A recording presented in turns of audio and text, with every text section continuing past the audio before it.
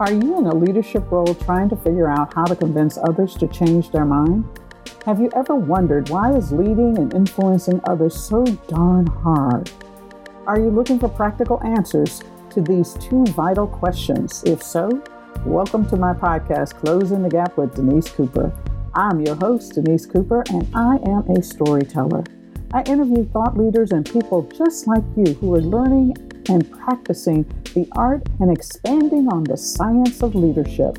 Listen as my guests and I talk about what it takes to be a remarkable leader in the 21st century. Good morning, good afternoon, good evening to everyone who is in the reach of my voice. Thank you so much for joining me on Closing the Gap with Denise Cooper.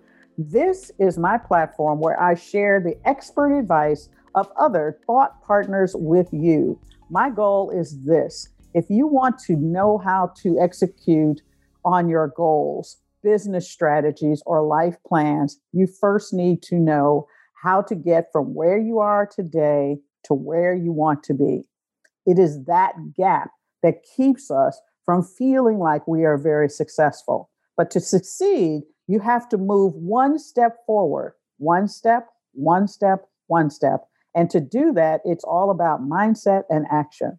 My guests and I share wisdom and insight so that you can achieve more with less, so that now you can close the gap. I have got a treat for you today, and I think it is seriously relevant given we are all coming out of quarantine and pandemics. My guest today is Jerry Valentine, and I'm going to tell you a little bit. But before I do that, let me give you some background. Spencer Johnson, who I'm sure many of you are familiar with, he's the guy who wrote Who Moved My Cheese, once said, "A change imposed is a change opposed." Think about that. A change imposed is a change opposed. Disruption, change, it's nothing new. What's changed is the speed and consistency of it. The changes we're experiencing are more than getting new software updates or a new iPhone. Over the last 14 years, everything has changed, and psychologists say what we're feeling, or some of us are suffering from, is a loss of control and predictability. Both are fundamental to our well-being. The bad news is we are in the early stages of a massive disruption of our lifestyles. Think about it. From droughts in the Western United States, cryptocurrency, 5G, virtual schools, online shopping, breakthroughs in medicine that change the way we even have healthcare, space travel. And that's a sample of the easier disruptions we're facing. What's harder to adjust to are the disruptions that are closer to home. Think about this. Career uncertainty. What used to be does not exist anymore when it comes to thinking about our careers. The rise of alternative facts. The reimagining of employment agreements. So what does it mean to actually work for someone else or work for ourselves? Our social and moral center and the learning curve is proving quite challenging for everyone at work. There are no easy answers. The big question you should be asking yourself is, where can we exercise control, attain psychological safety and well-being? Well, it all starts with understanding how to roll with the changes. My guest, as I told you before, is Jerry Valentine, and he has written a fantastic book, which is available on Amazon. It's called The Thriving Mindset: Tools for Empowerment in a Disruptive World. And guys, this is so timely. In it, he describes and offers solutions to the big problems we face, both as individuals and as a society.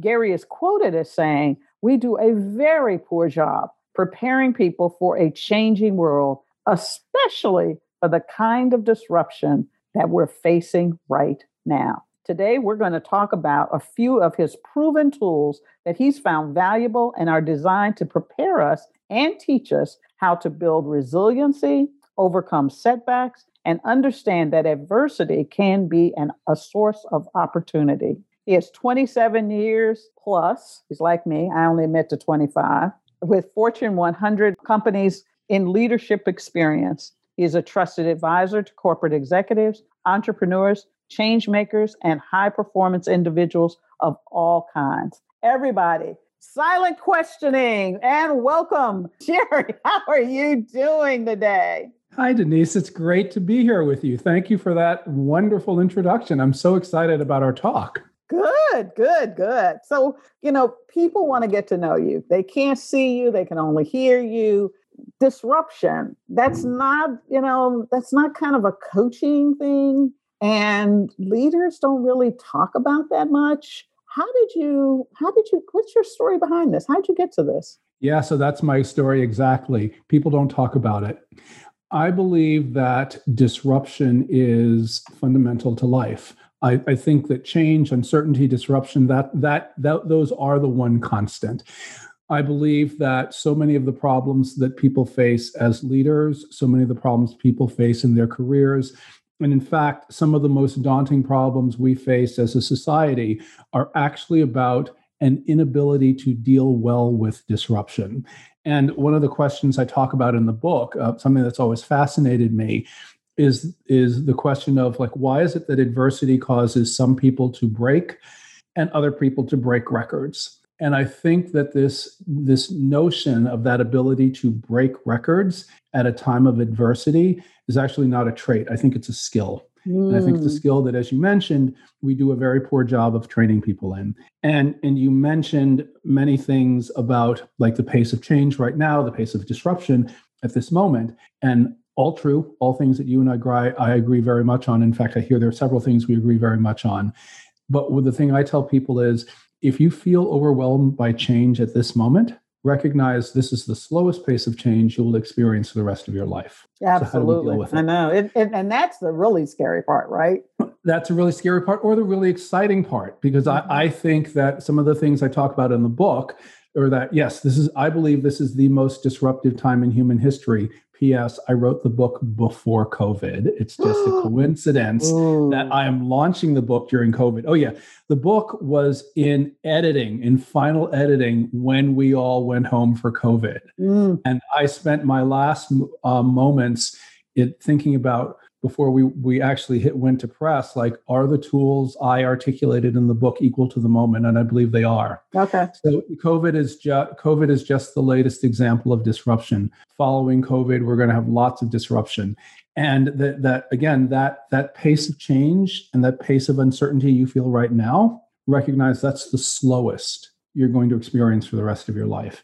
And that is what called me to write the book, because I think that there are fundamental skills that we can build in ourselves that prepare us to deal with disruption. Now you asked about why did I write the book? And I wrote the book because many of those things you spoke about in my bio that I'm very grateful for, very happy to have had that very long and successful corporate career that I did before launching my business. As happy as I am about my bio, it doesn't speak to something that's very fundamental about me, which is where I came from. So I started out as the son of a single mother growing up in a very low income part of New York City.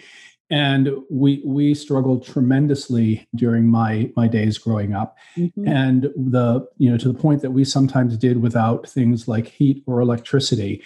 And my mother was one of the hardest working people that I've ever known. So 12, 14, 16-hour days were just the norm for her. Right. But despite how hard she worked, there were many times when she had to face a choice between paying utility bills and putting food on the table. And there are all kinds of things that come of a life like that. So, we lived in a fairly dangerous area. There were many times as a young kid, I was afraid she wouldn't make it home at night. So it was a tremendously disruptive time. I was very fortunate to leave that environment. I went on to earn an Ivy League degree, followed by my MBA, and then ultimately my Fortune 100 career. But something I discovered during the early days in my career was that disruption of my life that was standard in my life in my early days became my competitive advantage in the corporate world. So, put it quite simply, the corporate world is a really tough place. I started out with American Express, went on to Pfizer. So, really competitive environments in which I spent a lot of time. But by that point in my life, no matter what happened in the office, I was always going home to a safe apartment with heat and electricity, no matter what was thrown at, and food. No matter what was thrown at me in the office, it was not equal to what I had already overcome. So that became a competitive advantage. When I went on to lead teams, I found that I could impart some of the skills that I had from overcoming that disruption and that made me successful to them, to make my team members, the people I was leading, more successful, and even people who came from very different backgrounds than I did. When I started my coaching practice, I found that I tend to attract clients who are either trying to step up to a new opportunity or trying to overcome some type of setback or disruption in their business or their career. And that is what I really specialize in. My book is a compilation of the lessons I've learned and the lessons that I try to impart on my clients in one place. So it's all those tools and things that I've spoken about for years in one place. And it's designed as kind of a hands-on guide to help people deal with disruptive times. And then as luck would have it, I'm launching it during a global pandemic. So, you can't make this stuff up. And to my point, which I wrote, 2 years ago when I was writing the book, say, well, you know what? The disruption you feel right now, hold on, that's the slowest it's ever going to be. Boom, global pandemic. So here we are. Absolutely. That's kind of the full story of what's behind the book. It is my story. It is my journey. It is the lessons I've learned. And then all the lessons are encapsulated into hands-on tools, because the point is for people to be able to read this and then find the tools that they need to thrive through the disruption in their lives, and to find what I call, I think we can always look at disruption as a signal. And we're also standing in front of an opportunity. And I happen to believe that is true right now. And my goal is to equip more people with the tools to become the ones who break records rather than becoming the ones who are broken by the disruption that's in front of us right now. Well, you know what? That's very interesting. And I'm not sure that people really understand the difference between change and disruptive change. And your book really talks about the difference between the two of them. Can you give us a quick definition of, change? There's one kind of change of, I decided this morning that, I'm going to change the makeup I wear, or the shoes I wear, or the way I drive to work, or something like that. But that's not really what you're talking about. Can you give us a working definition of the difference between change and disruptive change? Yeah. And disruptive change that leads to opportunity, which is really the important thing. So, excuse me, here's an example I like to use. And it's an example of a company that we're all familiar with, Kodak. So I believe certainly you and I believe everyone probably on this podcast is of an age where we remember Kodak. So one of, a tremendously successful company that went bankrupt in 2012 after more than a century in business. Many people might say that the bankruptcy was because of digital photography.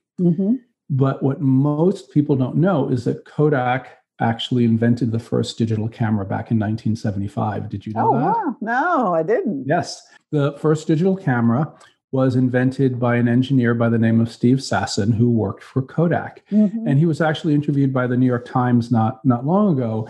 And he spoke about what those early days were like at Kodak when he was going around the company trying to get anyone to listen to him about this new invention and the promise it held for the company.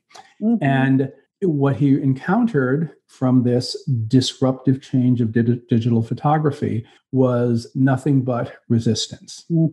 And it's a resistance we can all understand. It was a fear-based reaction. So as you and I will both recall, back in the day, we took our pictures often in Kodak cameras on Kodak film, which we took to the drugstore and had developed in Kodak chemicals. And in a couple of weeks, we got our prints back on what? Kodak paper. Right? So they had the cycle. That's it exactly. So this new invention, this disruptive invention of digital photography, threatened to disrupt the Kodak value chain at every step in the cycle. Right. And something happened that I call the adversity fear paralysis cycle. So if we accept that this notion of disruption is just normal in life, it is just a normal advent of life. It might be a disruptive technology. It might be, a reorganization at your company, or it might be, a global pandemic. So the natural response to disruptive change is fear. And it's that fear that we that we may not be able to meet the demands of whatever that disruption is. Now, my principle is that there's nothing wrong with being afraid. It's what you do when you're afraid that matters. And the problem is when that fear turns into what I call a paralysis, which is an inability to respond productively to whatever the disruption is. And paralysis always causes one of two things to happen. Either the initial disruption gets worse or a new disruption arises. Now, we saw that with Kodak, right? So there was fear because of a disruptive technology that was a threat to every step in the value chain. The paralysis was resistance to the new invention. This guy Sasson talks about, his desperation trying to explain it. And at one point he says he was trying to explain to people, to the top brass at Kodak, that this invention wasn't just about taking pictures, that this invention might, someday make it possible to, send photographs over the phone line. Right. Now that's visionary. That's visionary, right? Yeah. But because of that paralysis, nobody was able to hear. Yeah. And we all know how that story ends, right? So Kodak did not move. Competitors came in. Kodak did eventually get into the digital photography business, but by then it was way too late, and the competition had an insurmountable lead. So we see the cycle, right? Disruption, fear, paralysis, more disruption, and it goes into a downward spiral. So then people ask me, okay, so Jerry, what do I do about it? I get the cycle. So the key is to come back to what I said, to recognize that fear that you feel at a time of disruption is natural. There is nothing wrong with being afraid. It is what you do when you're afraid that matters. And through the tools I outline in the book, you can learn that fear that you feel at a time of disruption is also a signal that you're standing in front of an opportunity. And you can use that fear as a kind of a springboard to leapfrog out of disruption and towards that opportunity. And I call that taking a courageous leap. Yeah. And this thing I call the thriving mindset is all about cultivating the capability to take those courageous leaps at times of disruption, such as the moment that we're at right now. Yeah, and I think you have in the book 11 dimensions of the thriving mindset, and the first one, this adversity, fear, and paralysis cycle, is an interesting one because most of the time the body just takes over and it literally shuts down our ability to have critical thinking. And so when you talk about taking courageous leaps, the way we take a courageous leap, at least I think, is that we somehow slow it down enough that we can see the possibility. We focus on the possibility of something better, or we latch on to a solution that just kind of barrels in and you just can't let it go. It's like a dog with a bone kind of thing, or at least that's what I've seen happen.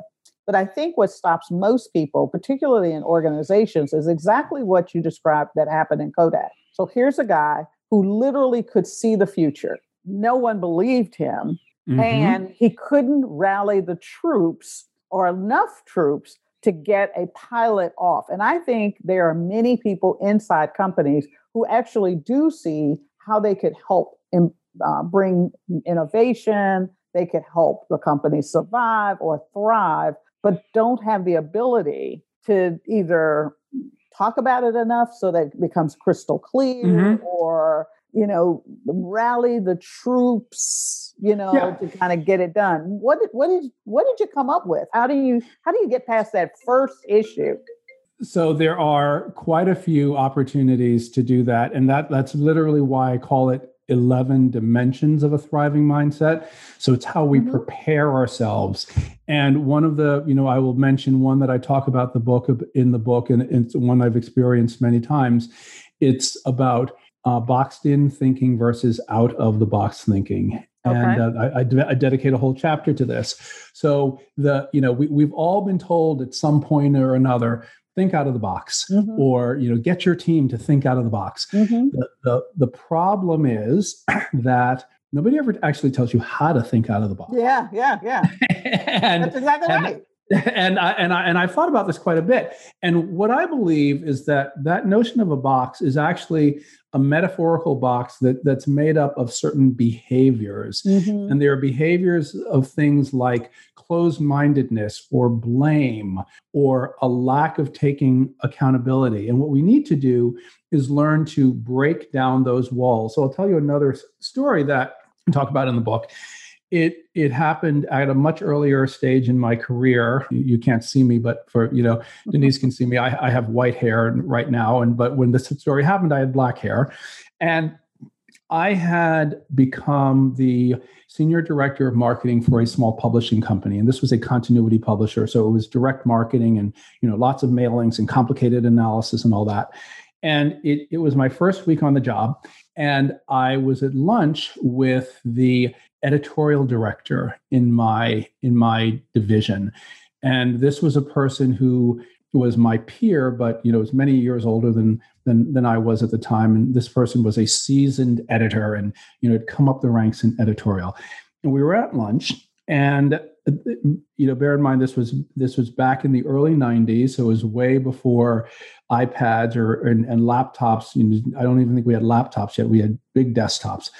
And I was talking to my peer about, this notion of books on computer. And I said, isn't that really interesting? We should talk about that. And I got this really chilly reception. Yeah.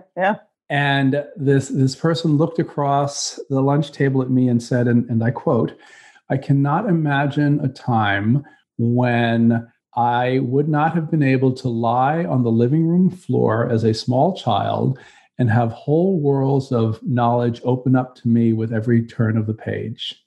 Now, not realizing my mistake, I said, well, suppose you could lie on the floor in front of your computer and with every click of the mouse, have whole new worlds of information open up. There was literally no response. The rest of the lunch was very uncomfortable. And quite frankly, we had a chilly relationship for the next 3 years when I worked there.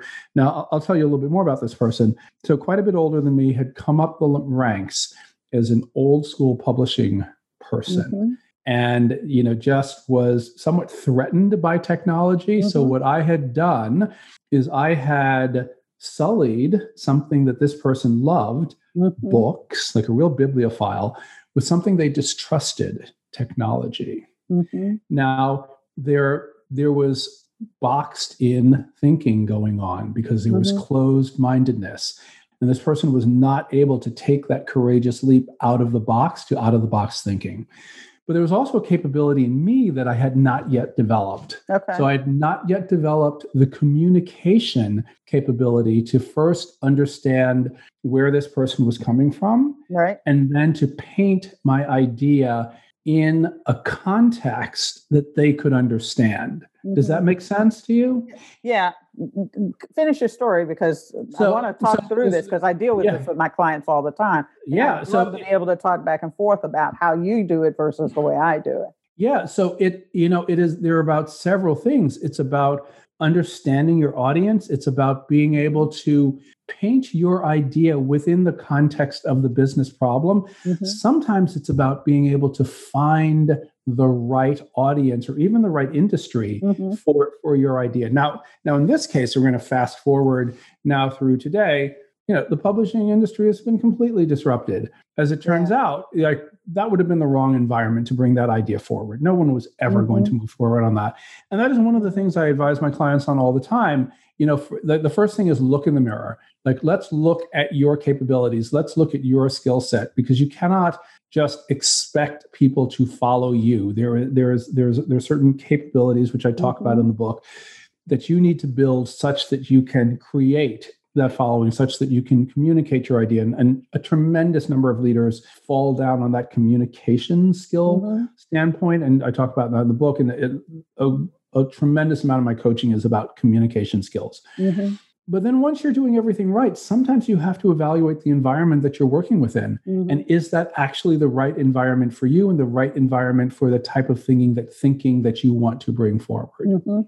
Yeah, I think you have to kind of check all those particular boxes. But even at a smaller scale, where it's not something that truly is a vision of, if we don't change, this isn't going to exist anymore. Because I deal with clients all the time who, we've got multiple generations in the workplace. So, older people, more seasoned, I'm going to say wisdom owners, people who have been experienced and know how things work, have relationships, are trying to tell people who are just coming out of school and the only thing they know is theory and PowerPoint presentations. And so there's a big gap in between the experience that, because once you get that experience, you can see around corners. Well, there's something interesting there because I'm a person. So my undergrad's in electrical and computer engineering. I did not do any writing. In my years, I've come to believe that words matter a lot. Yeah. And so one of the things my clients learn about me is I will latch onto words. So there's some words you use there that I always caution my clients on. You know how things work. You know how things work today. That editor that I was speaking to would have told me, I know how things work. I know how publishing works. Jerry, you don't. This is your first job in publishing. What in the world do you know? So for the more seasoned person, one of the things that I will tell them is to clutch your knowledge and your capability less tightly. And in some ways that is to build a bigger sense of security around what you know. Because once I'm more secure in myself about my capabilities and what I know and what I've learned thus far in my journey, again, the words thus far, then I don't need to hold it as tightly because it's not going to go away. And that allows me to listen a little more deeply to what this young person who is not as experienced knows. And there's some interesting, this is not something I talk about in the book, but I think it's very important. There's some interesting research on how our brains change as we age. Because this big debate about, younger brains better or older brains better. And the truth is they're both better. But it seems that the physiology of the human brain and what we're good at changes with age. So if you have a highly detailed task, like learning a new language or learning a new technology, on average, a younger brain will pick up the details of that task faster. On average. There's differences by individual on average. However, when you have tasks that involve complex problem solving and critical thinking, it is the older brain that tends to have the connections and to be able to, as you say, think around corners. But that more seasoned brain does best if you can marry it with the capabilities of the younger brain. And so what I, my clients tend to be people who are further on in their careers. And so what I tell them is when you're dealing with younger people, or even when you're dealing with people who have ideas of your own generation, have a lighter touch on what you believe you know. Become more interested in what you don't know than in what you know. There's an old saying, in the mind of the expert, the opportunities are few, but in the mind of the beginner, the opportunities are many. So I think the challenge, there are many challenges that go on with the younger brain, and people who are early in their careers often have to work on communication and how they present things forward and all that. So there's a whole bucket of things. Yeah, a whole set of research and a whole bucket of things there, which many of which I talk about in the book. And for the more mature brain, what we have to work on is actually curiosity. And I would say that I hear you're trying to make this simplistic, and I'm trying to think through from my client base and people who I talk to on the street.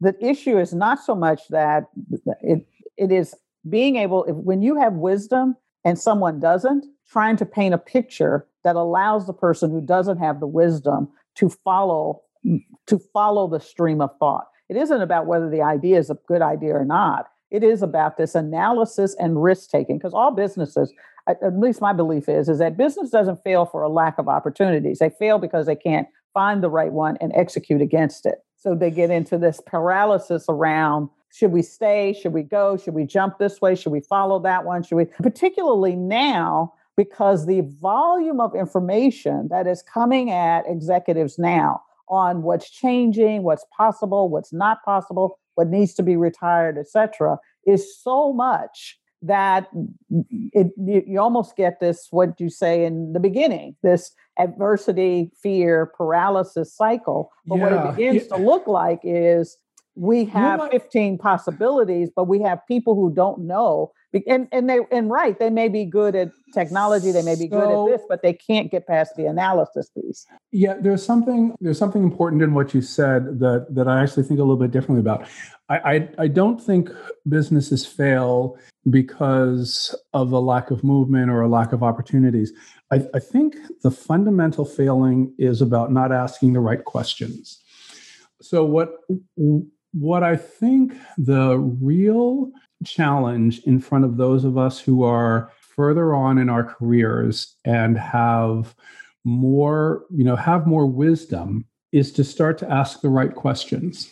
So, and one of the things that I will tell people who are in more senior leadership positions, I think that effective leadership is actually not about the art of telling. I think that effective leadership it's about the art of asking the right question. Yeah. And but so it's not just asking the right question, but asking the right question of people who actually can help you think through the answer to, or the possibilities contained in that curiosity. And I think that's the piece. That's the piece that gets tough when you're in an organization. So, my businesses or the business and executives that I deal with, they're not the Fortune 100s. They're not the Fortune 500s. So that curiosity, that what I call mental agility, sometimes is a little bit on the stymied side because they just don't have the breadth of experience, the exposure, the network of people who can actually add value into it. And so that's where,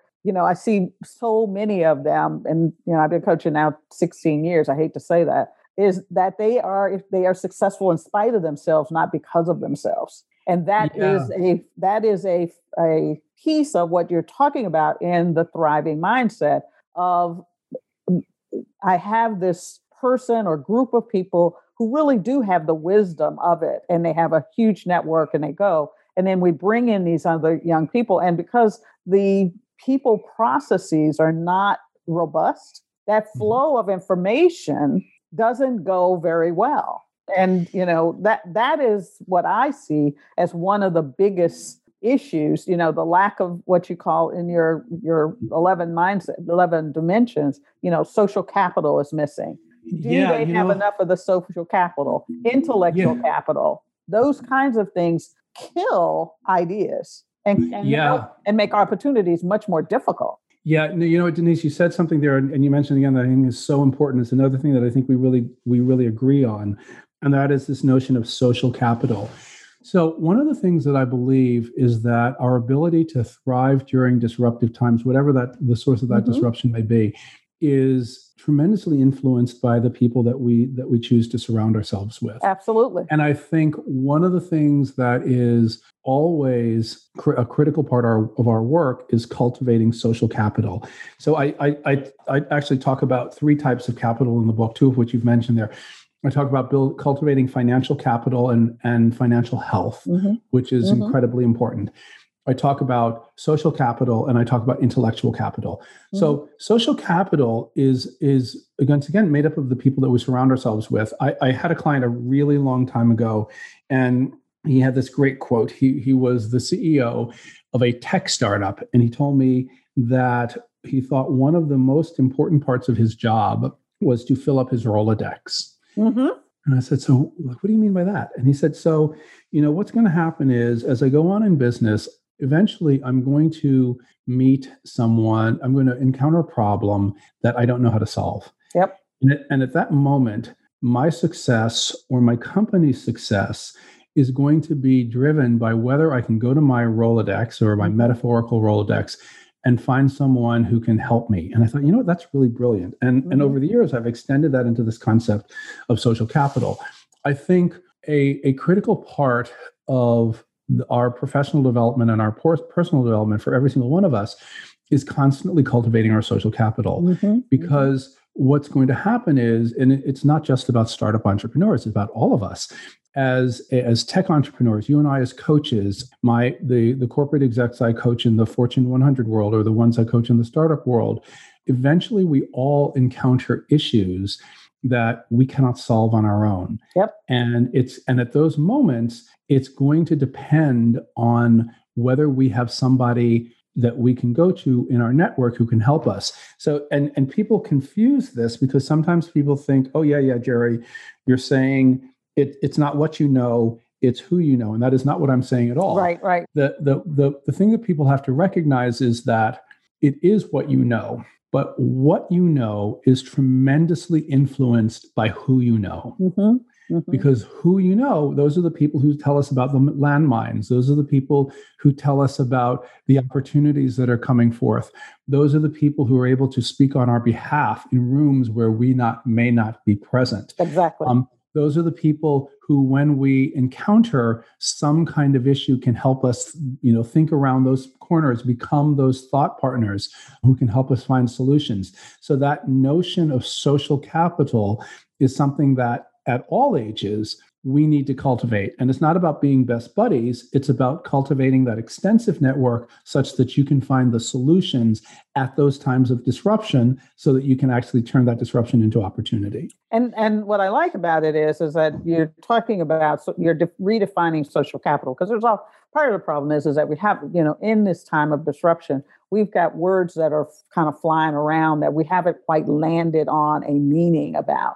It's kind of back to my thing of alternative facts. It's become, ubiquitous in our society right at this moment. But this idea of social capital is also the same as network capital. It is the ability to have people who help you think through tough solutions, identify them for you. But on the other side, it is also those individuals who can socialize an idea and act as your emissary. Because oftentimes the person there are some messages. I had to learn this as the senior, VP of HR. There are just sometimes I can't be the messenger.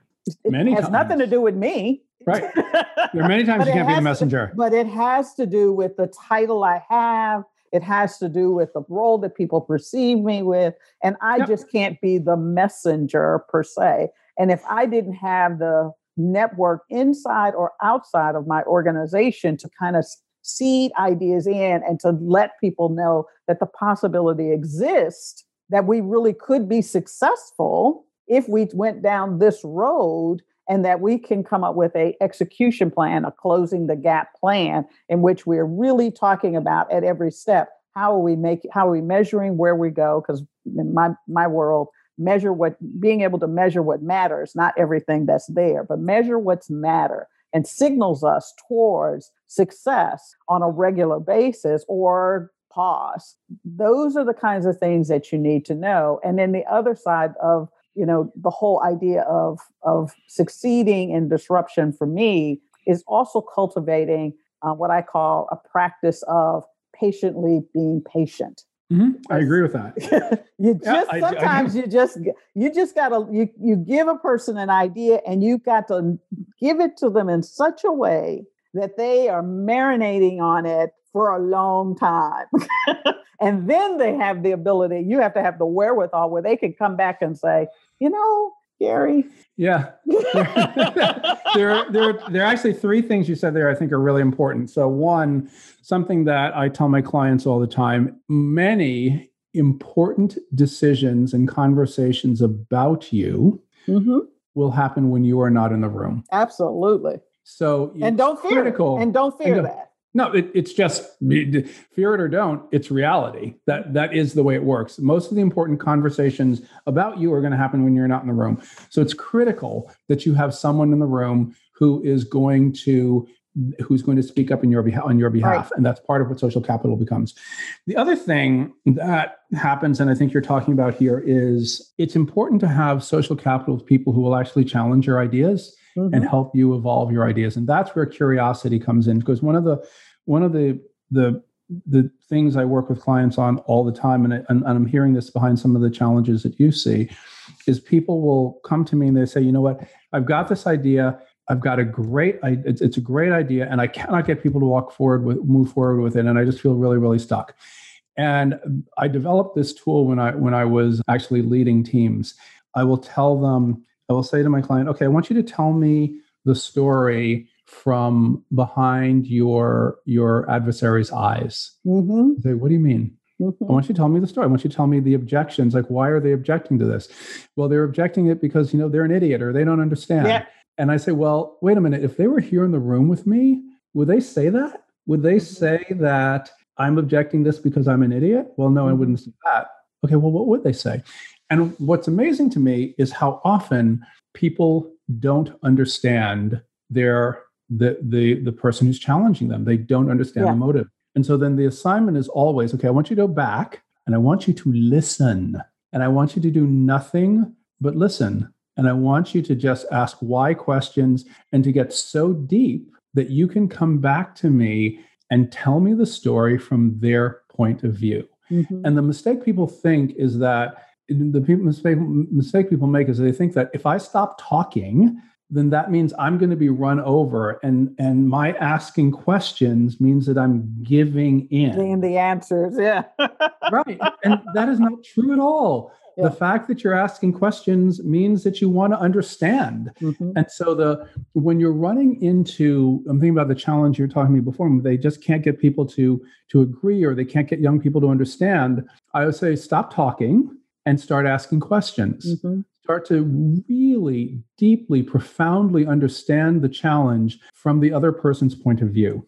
Then come back and explain it to me from the other person's point of view. And when you leave the room and you've taken their point of view, that doesn't mean that you've agreed. You say, you know what, I really want to thank you for taking the time to explain this to me. You've given me some interesting things to think about. I'm going to be back with what I think. Give me some time to think. Exactly. And that time is critical. But the most important skill here is listening, to really be able to ask those questions and go deep and understand it from the other person's point of view. Sometimes when you do this, you actually do change your ideas. Yeah. And I find that can happen so you mentioned like older people who are trying to explain to younger people, or not older people necessarily. It could be a person in one function versus another function. Exactly. Trying to explain to other people, this is how things work. Well, like those are very dangerous words. This is how things work. This is how things have worked up until this point. Please help me understand, in the context of this is how things work, help me understand more deeply, what is it you want to do? Okay. Like, so how will you deal with the constraint of this is how things work? And to really, really get into that questioning mindset and understand what the other person is thinking. Then I just do it slightly different. Sorry to interrupt, but slightly different, because I find it very difficult for people to, in the moment, until they've been working with me for a while, to be able to flip that conversation the way you're talking about. What I will say is this: when somebody says, when this is how it works here, I will say, be clear about the challenge that you're doing and ask them, how will it work if this happens?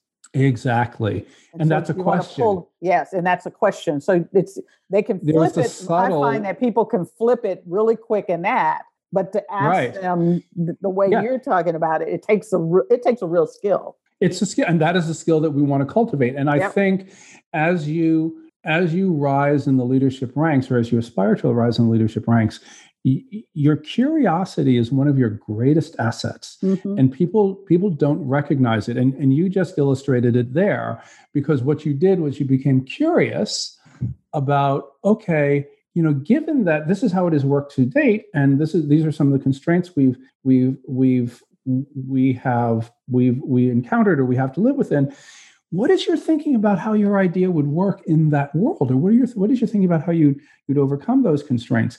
And if you can ask those questions with a genuine sense of curiosity, not in a cross-examining legal way where you're trying to force your opponent into a corner, because people know when you're trying to do that.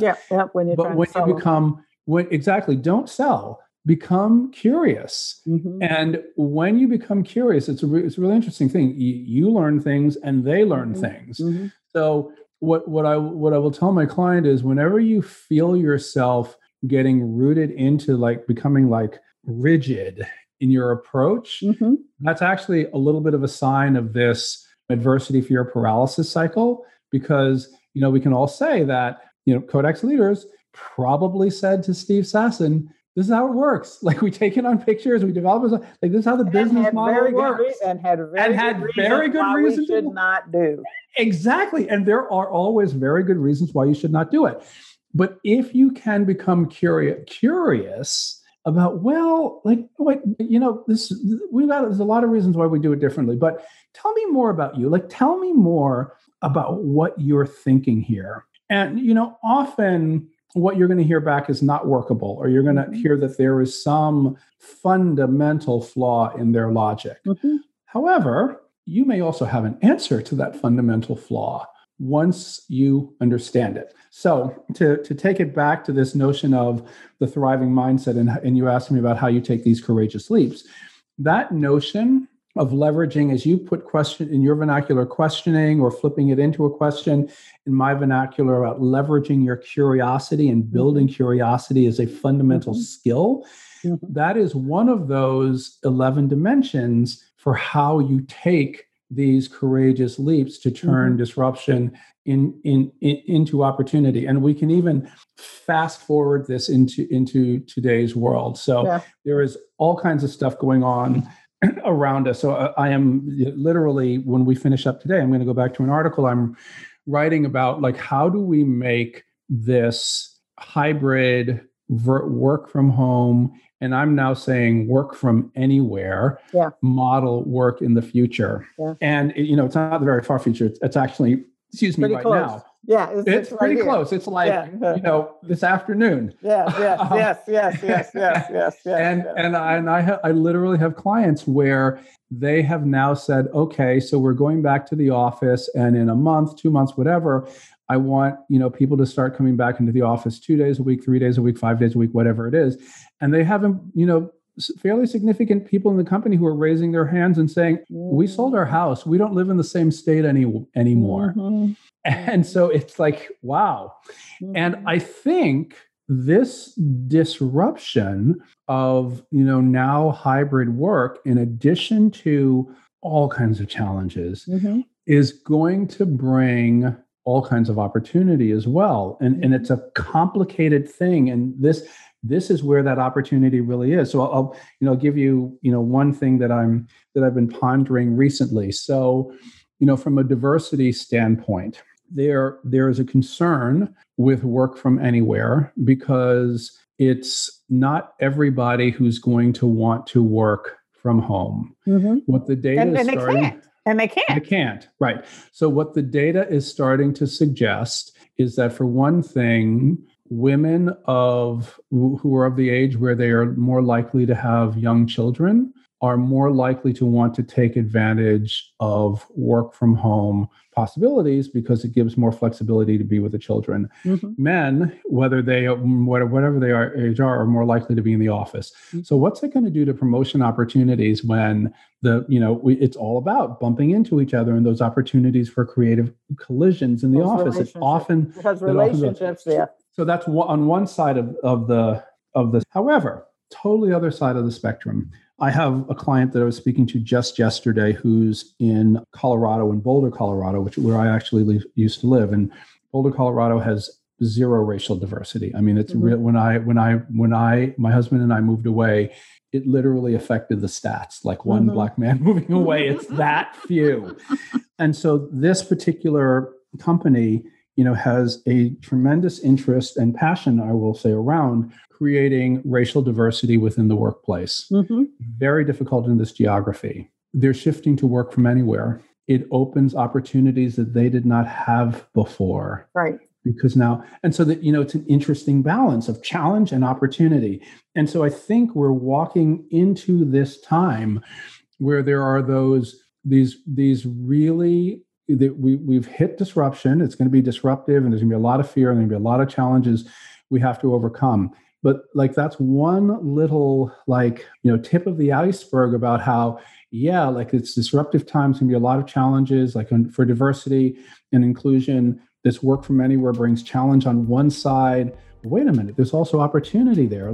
And I think it's, and again, the center of gravity for my work is creating the people with the thriving mindset such that they can start to look at these disruptions and understand how do you find the opportunity within the disruption. And it's about building that type of mindset. And I think those are the people those are skills we can train. And that's what my coaching work is all about, is training in those skills. And I think those are the people who go on to be the most successful in these disruptive times. And there's nothing in front of us but disruptive times. Yes. And success will change too. And so, exactly. I hate to say it, but, you guys, you've listened to me for a bit of time here with my guest, Mr. Valentine, and his book is, what is it again? Say it. The Thriving Mindset, Tools for Empowerment in a Disruptive World. You can find it on my website, which is Jerry Valentine, GerryValentine.com. Go to my website. You can find a link to the book. On my website, you can actually download the first chapter of the book for free if you would like. And you can find my book, again, The Thriving Mindset, Tools for Empowerment in a Disruptive World, on Amazon.com. And I hope you will take the opportunity to purchase the book. Yes. And, if you're dealing with disruption in your organization, or you think you just need someone to help be a thought partner with you to help you see the opportunity in disruption, Gary is the right person to pick up the phone and call. Well, what I say every week when you hear the end of the podcast, listen, share it. Even if you like it, even if you don't like it, because in sharing it, you're going to find new ideas will pop up. And I guarantee it will be one of the best conversations that you have with individuals who are really looking to understand how to thrive in disruptive times. With that, I want to tell you this. It's a wrap, folks. Bye. Bingo. That's a wrap. And I'm Denise Cooper, and you've been listening to Closing the Gap with Denise Cooper. Let me thank my good friend Ivan G. Hall for the background music. I'd like to ask you to do 3 things. 1, if you liked it, share it with your friends. Let's build up our community. 2, subscribe so that you don't miss when a new episode drops. And lastly, if you've got a question or comment, leave it below. I'd love to hear what you thought was good, what I could do better, and what topics you'd like to hear about. Let me thank my guests one more last time. Thank you for listening. I'll see you next week. Bye.